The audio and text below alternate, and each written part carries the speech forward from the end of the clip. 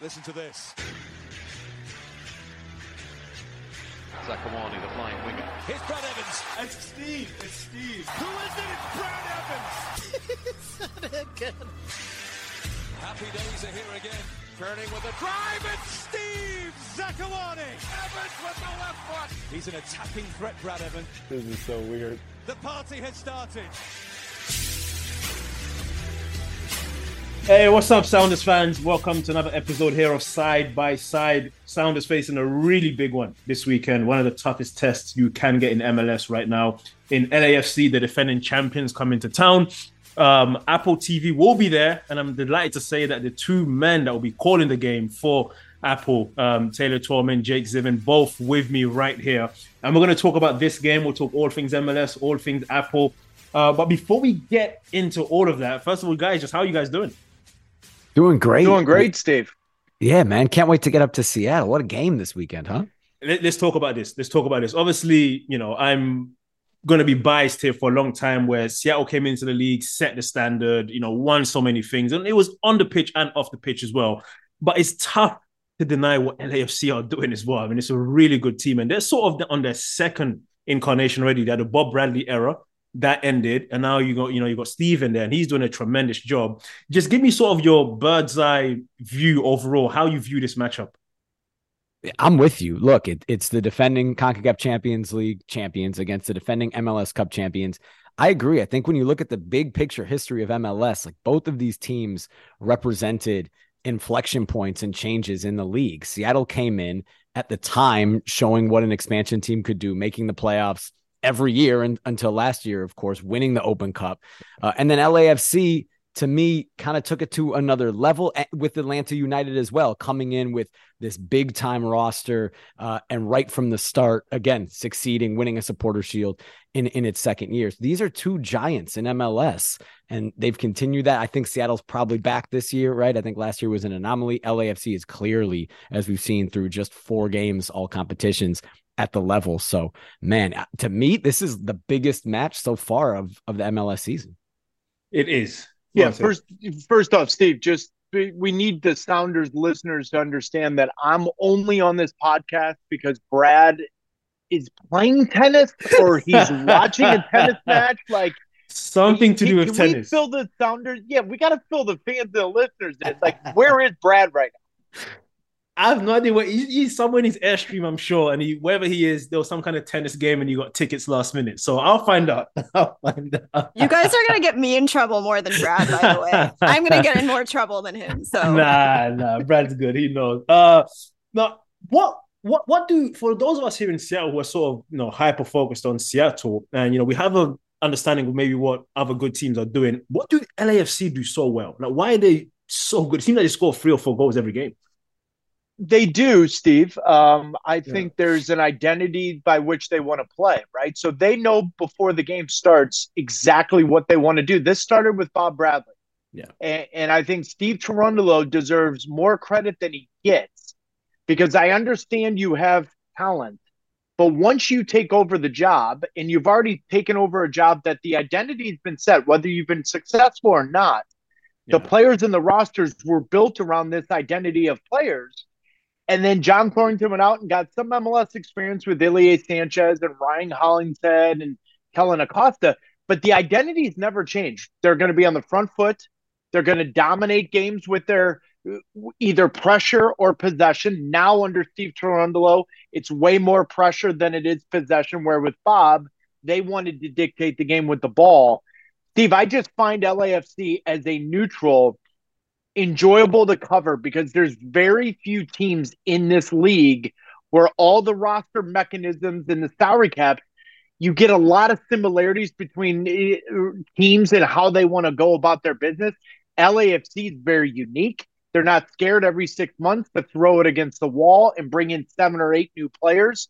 So it's an enjoyment. It's enjoyable to cover, but it's also enjoyable to cover against Seattle because they've been the known quantity. Since MLS started to expand, Seattle's been the upper echelon. They've done it.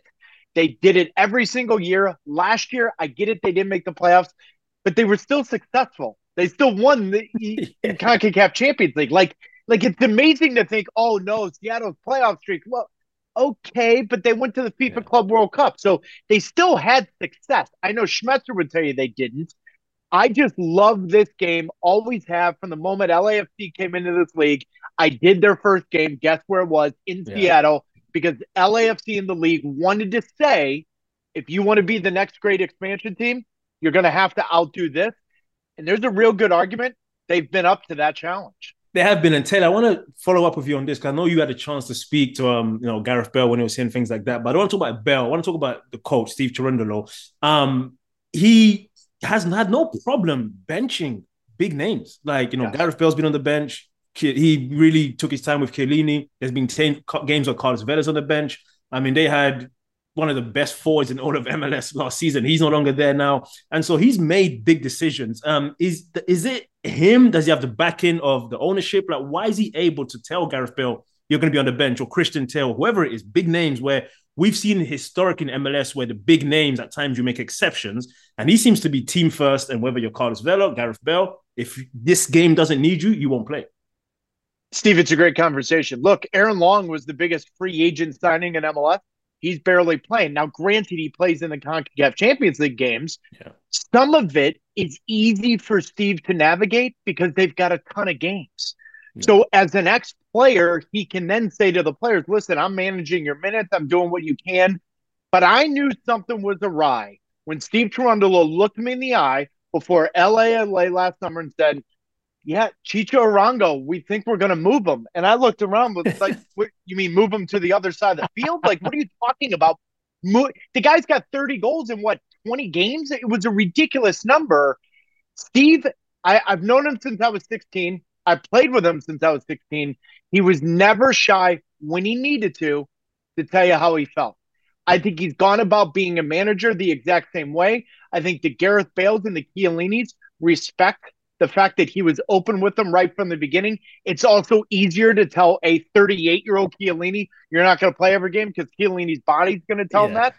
But it's more so sitting Vela. It's more so Boanga. It's more so Aaron Long and Murillo. And now you and all these other guys that, quite frankly, Steve, on any other MLS team, they'd start and play 90 minutes for any other game. Yeah, no, it's a great point there.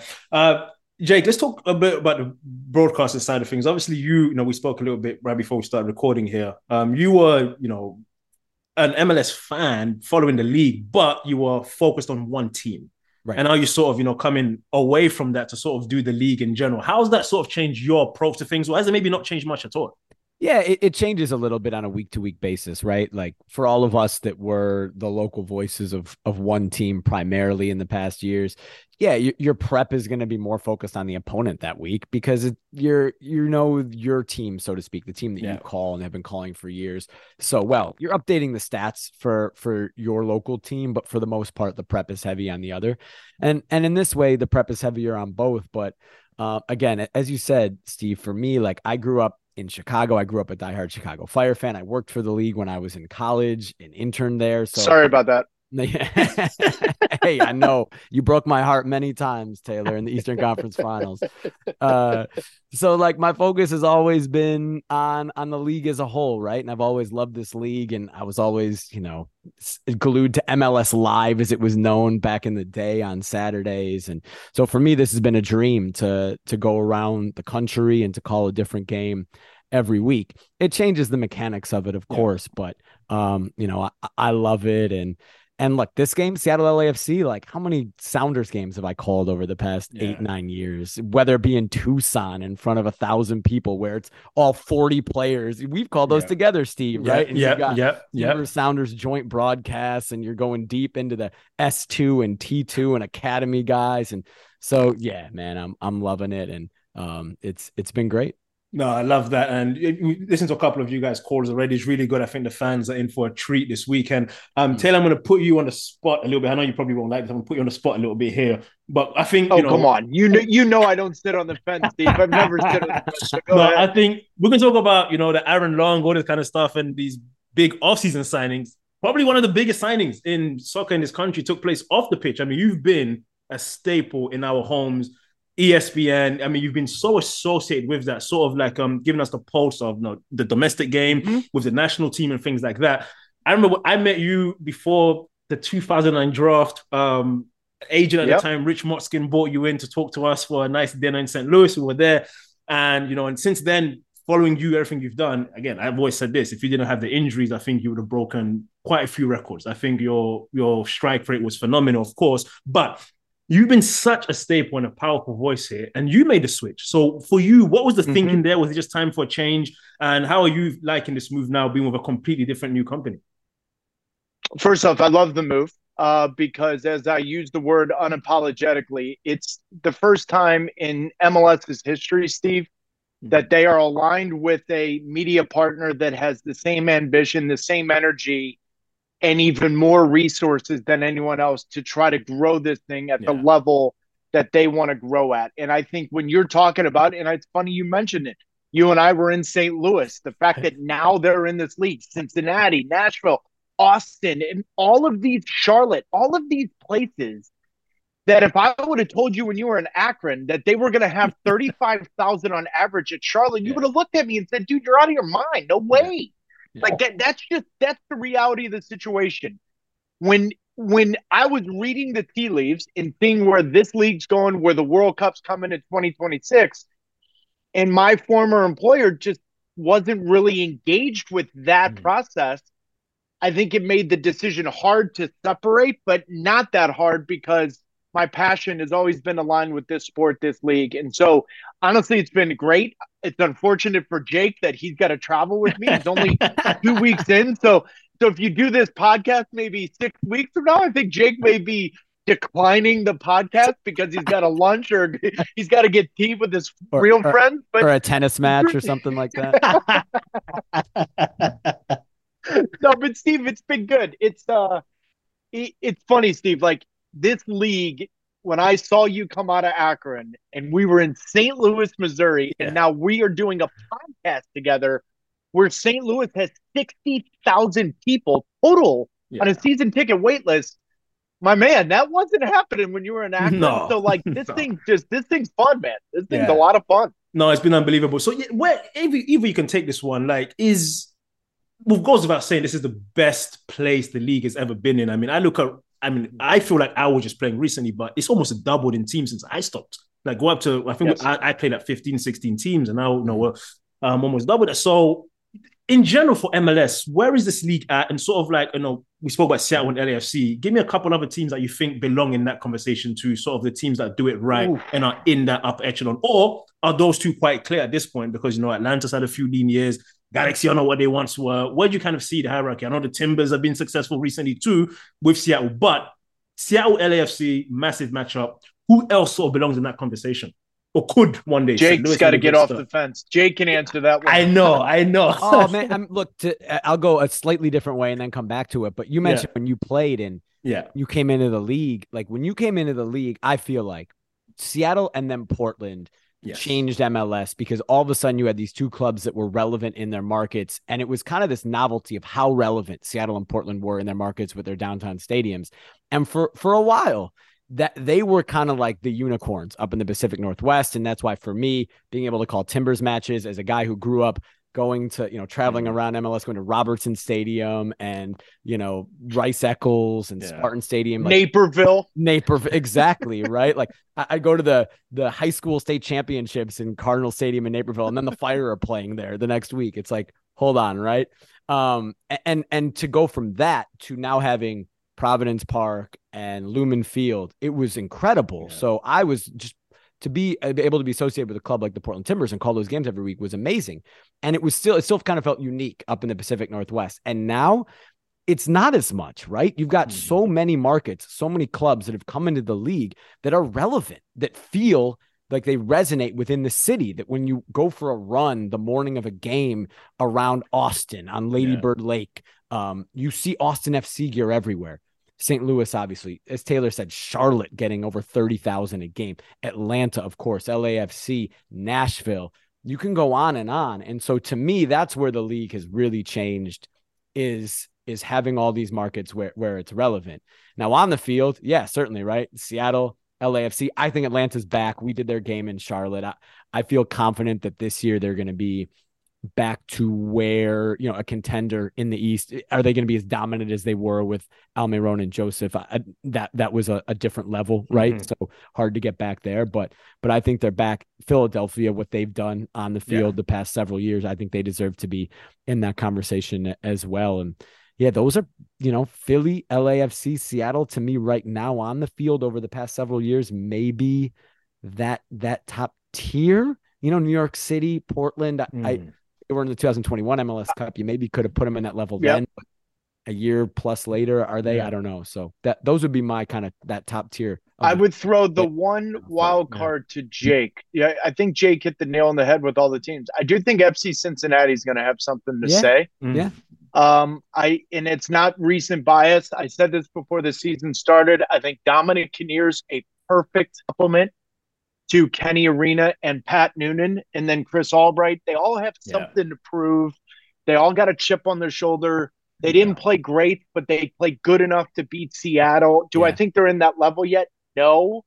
But I think they could be in the conversation, one, because they don't have all the other competitions to deal with, which is why I think Seattle could make a real run for the Supporter Shield again. It's just, I think Cincinnati. But Steve, to answer your question, and this isn't because I'm on the Seattle podcast. Yeah. There's two moments where this league changed forever.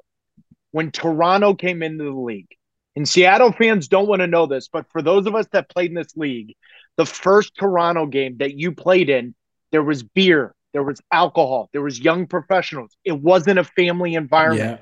It changed the way I used to play when you showed up at Arrowhead or you showed up at Giant Stadium or you showed up at Soldier Field. It was more family oriented. That was not. And then naturally, this because I'm an NASL baby, but my father talked about Cascadia in the NASL days.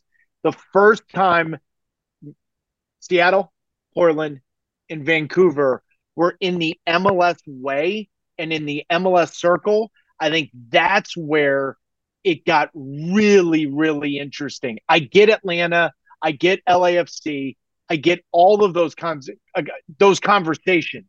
But Toronto and Seattle, when in Cascadia, when those two moments happened, that's when I think this league, everybody was like, wait a minute, this is not the one that Jake grew up on, the one that I played in, the one that you were aspiring to play in.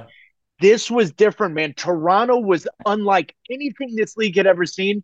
And then obviously Seattle, Portland, Vancouver were like, wait a minute, we've been doing this since 1972. Just let us do this in the MLS circles. And then they did. And then naturally Atlanta and LAFC become the sexy new ones. Yeah. But it was just a new version of what Seattle, Portland, and Toronto were already doing. Yeah, that's a great shout. You said Toronto. My first ever away game in MLS was up in Toronto, and unbelievable atmosphere. I mean, it was like nothing else. That's a really, really great shout. It's still great, right? I didn't give them enough credit when I went through I think because they struggled on the field for so long, that maybe that faded, that perception of them faded. Oh, it did for sure. Jake, they were terrible for 7 years. It's why I scored. It's the only reason why I scored goals. We played them 5 times a year. That's great. All right, guys, let's bring it to Saturday. Where do you see this game being won and lost, and what do both teams need to do to try and win? That's a good one, bud. I'll start just real quick. I think I love Seattle when João Paulo is playing versus when he's not playing. I think he's the metronome. I think it's a different team. Yeah. I think there's a different energy within the team. And yet in saying that, I still think even with him back, I think LAFC caused problems. I think if they turn them over and they high press, which they've shown that, all the analytics will tell you that they're one of the best teams in the league turning you over. We saw what Cincinnati did against Seattle that ultimately turned into a goal. Yeah. That's where this game's going to be won. If Seattle uses possession and uses João Paulo in the right way and they avoid those bad turnovers, I think we got ourselves a fun afternoon in Seattle. If they can't do that, I think you just play into the hands of LAFC, and then it could be a long afternoon. But I think this is the best game. If you ask me the first 6 months of MLS regular season 2023, it's going to be the games these two teams play because I think they're operating at a different level, and that includes Philadelphia. Yeah, look, I'll leave the kind of analysis and the breakdown to you two guys, but I'm curious to see how LAFC handles a fifth game in 15 days. The roster seems set up for that. There's no doubt about it. They rotated a little bit in these first 4. I think only 4 players started all 4, but still there's a lot of minutes on these legs early, right? And it's still early in the season. So what they look like dealing with that last night, as we talk on Thursday, maybe a little more difficult than they expected. They dominated that game against Alajuelense, but because they couldn't get a goal and Alajuelense gets 2, now all of a sudden there's some nervy moments, right? So that to me, is what I'd be looking at for LAFC. But man, they look good, right? They look good against New England. It wasn't even in the attack. Like New England couldn't really do much offensively at all. So man, I'm looking forward to the match. And I also think McCarthy's a question mark, Steve. I think McCarthy, from LAFC's perspective, I'm not totally sold that he's a goalkeeper the way Crepeau is for them. Yeah. And eventually, if you can test him and test that back line, you can find chances against LAFC. They're not shy of that. 5 games in 15 days early on in this season is going to be a real test. And on turf in the afternoon, I still think Seattle's favored to win this game, if you ask me. Yeah, should definitely be a fascinating one here. A couple more for you guys here for the Seattle fans. I asked Brian Schmetzer recently, I said, you're looking at, Ladero sort of trying to have a bounce back season. Wasn't his best last season. Raul starting to get a few more injuries at this point. JP was out for a long time. Is this sort of this team's window to have to win now? And he said he disagrees. He goes, no, we've locked in Jordan Morris. We've locked in Christian Rodon. We've now locked in Nuhu. Like, take out Ladero and Ruiz. We have guys that can play 3-4 more. He says, like, I reject that. This is not the last window. I still think it is. I still think this team has a finite window as this core to win. Steph Fry's getting up there as well. Schmetzer disagrees. From the outside, how is Seattle viewed in terms of the long term? I find it interesting that Schmetzer agreed with you by giving you a different answer. He said, yeah, we re-upped, but he named the 5 guys that you didn't mention. So, like, listen, Schmetzer's one of the best. I love him. I will talk to him for hours. I think he deserves more credit than what he's done in Seattle.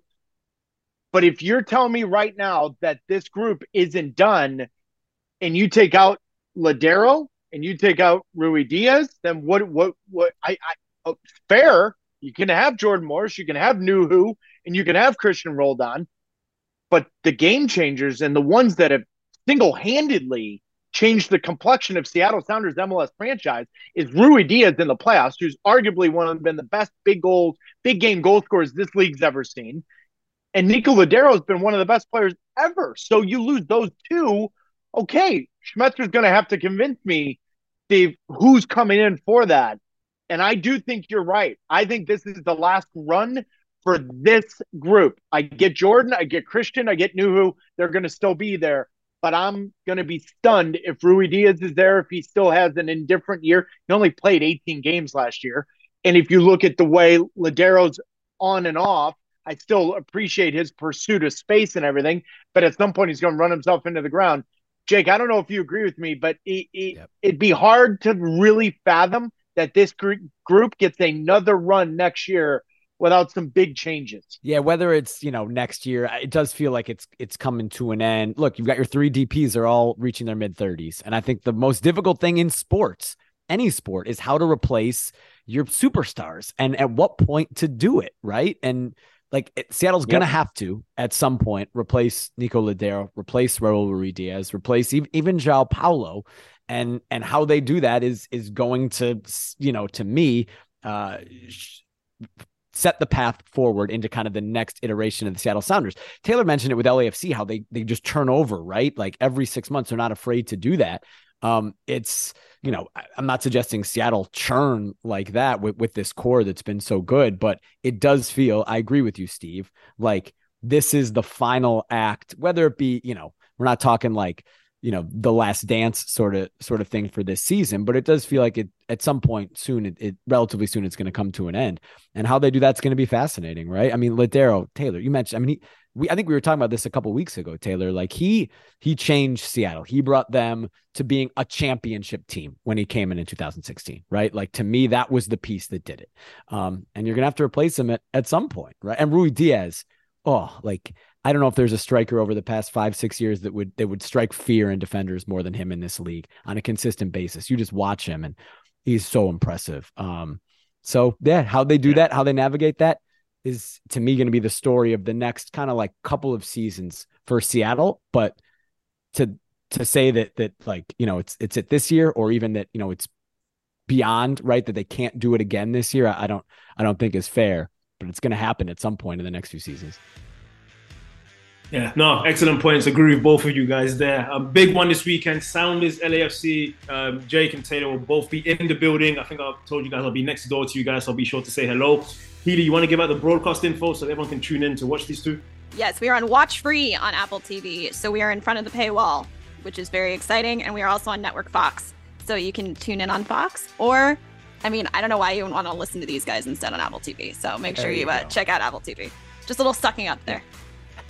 Yeah, we're looking forward to it, guys. All right, guys, really appreciate the time. Thanks for coming on. Looking forward to seeing you both this weekend. I'll stop by the booth to say hello. Excited to see you guys, man.